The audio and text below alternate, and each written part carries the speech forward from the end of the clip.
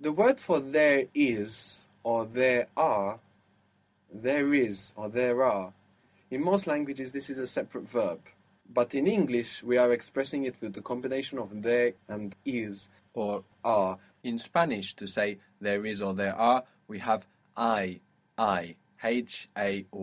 And I is actually from haber. I. And for once, we have a situation where it's changing in English and it's not changing in Spanish. I means there is or there are. It's not changing. The word for somebody is alguien. Alguien. Good. How would you say there is somebody here that wants to speak with you? And let's speak formally. There is somebody here that wants to speak with you. So the first bit is there is somebody here. Hay alguien aquí. Good. That wants to speak with you, speaking formally.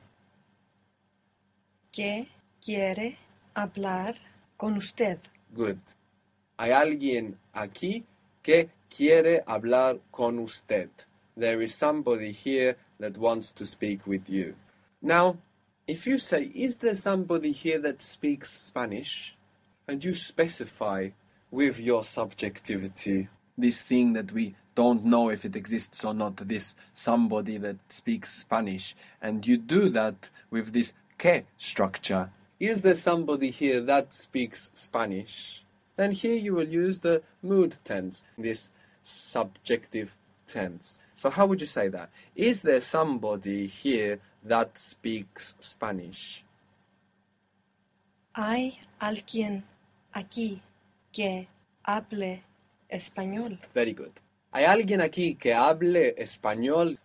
But if somebody replies to you, there are two people that speak Spanish here. There are two people here that speak Spanish. You think you will use the mood tense?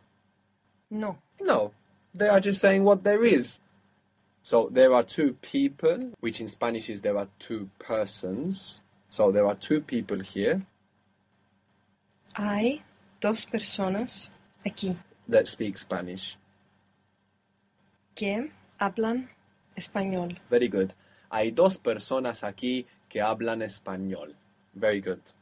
The past of I is había, which shows us actually that I comes from haber.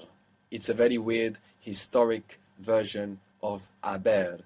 But había, we see more clearly that it comes from haber.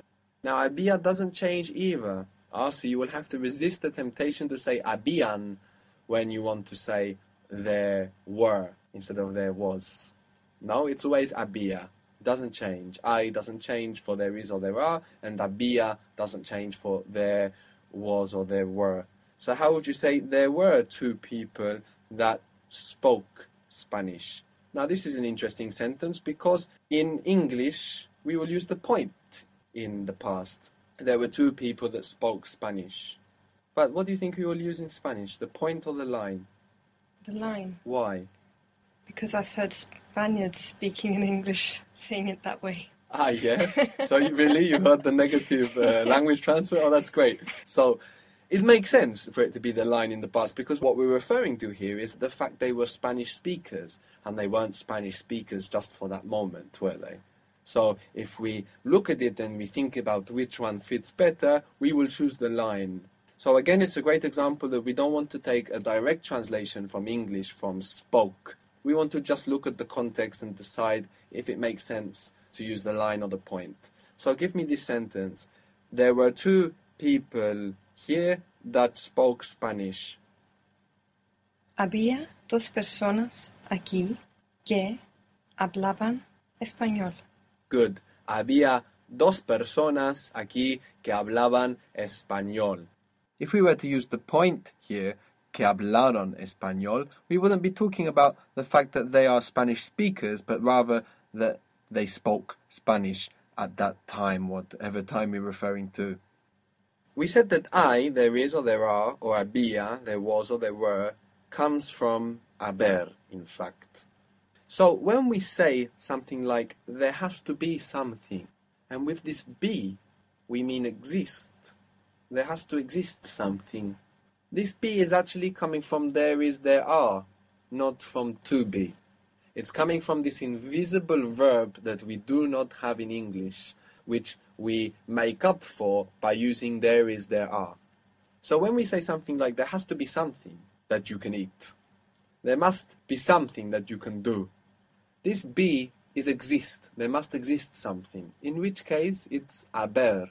It's not ser and it's not a star. And if you try to think which one it is, ser or a star, you will be a long time trying to work out which one it is. So how would you say this sentence? There has to be something that you can do. Let's speak informally. There has to be something that you can do. You can use has to or must. It doesn't make a lot of difference here. Tiene que hay. But it's to form. So I and había come from? Haber. Tiene que haber. Something that you can do. Algo que puedas hacer. Yes, puedas. Very good. Tiene que haber algo que puedas hacer. Because here, like before with the example of is there somebody that speaks Spanish, we are speaking about the existence of something when we don't know whether it exists or not, with this structure of I and que. So we're seeing that the mood tense has structural limitations. It can occur only in certain places structurally, and at the same time only to give certain meanings or feelings. Now these meanings or feelings and the fact that Spanish is concerned with us expressing them and perceiving them through the language shows the value system of Spanish, or part of the value system of Spanish. Now, different languages have different value systems. What the language requires you to express through it, and then the other things that the language might ignore, might be considered its value system.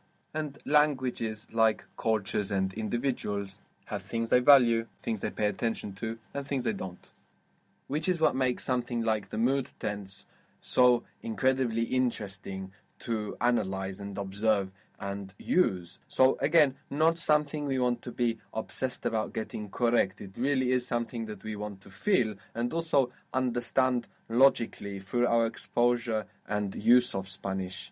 We should also bear in mind that the use of the subjunctive or the mood tense can change slightly depending on dialect and also idiolect, which is the individual dialect of each person. So we want to look out for it, listen actively, analyze, and enjoy the journey of understanding it and also using it and the different possibilities of expression that gives us. It will be a very fascinating insight into the value system of this particular language.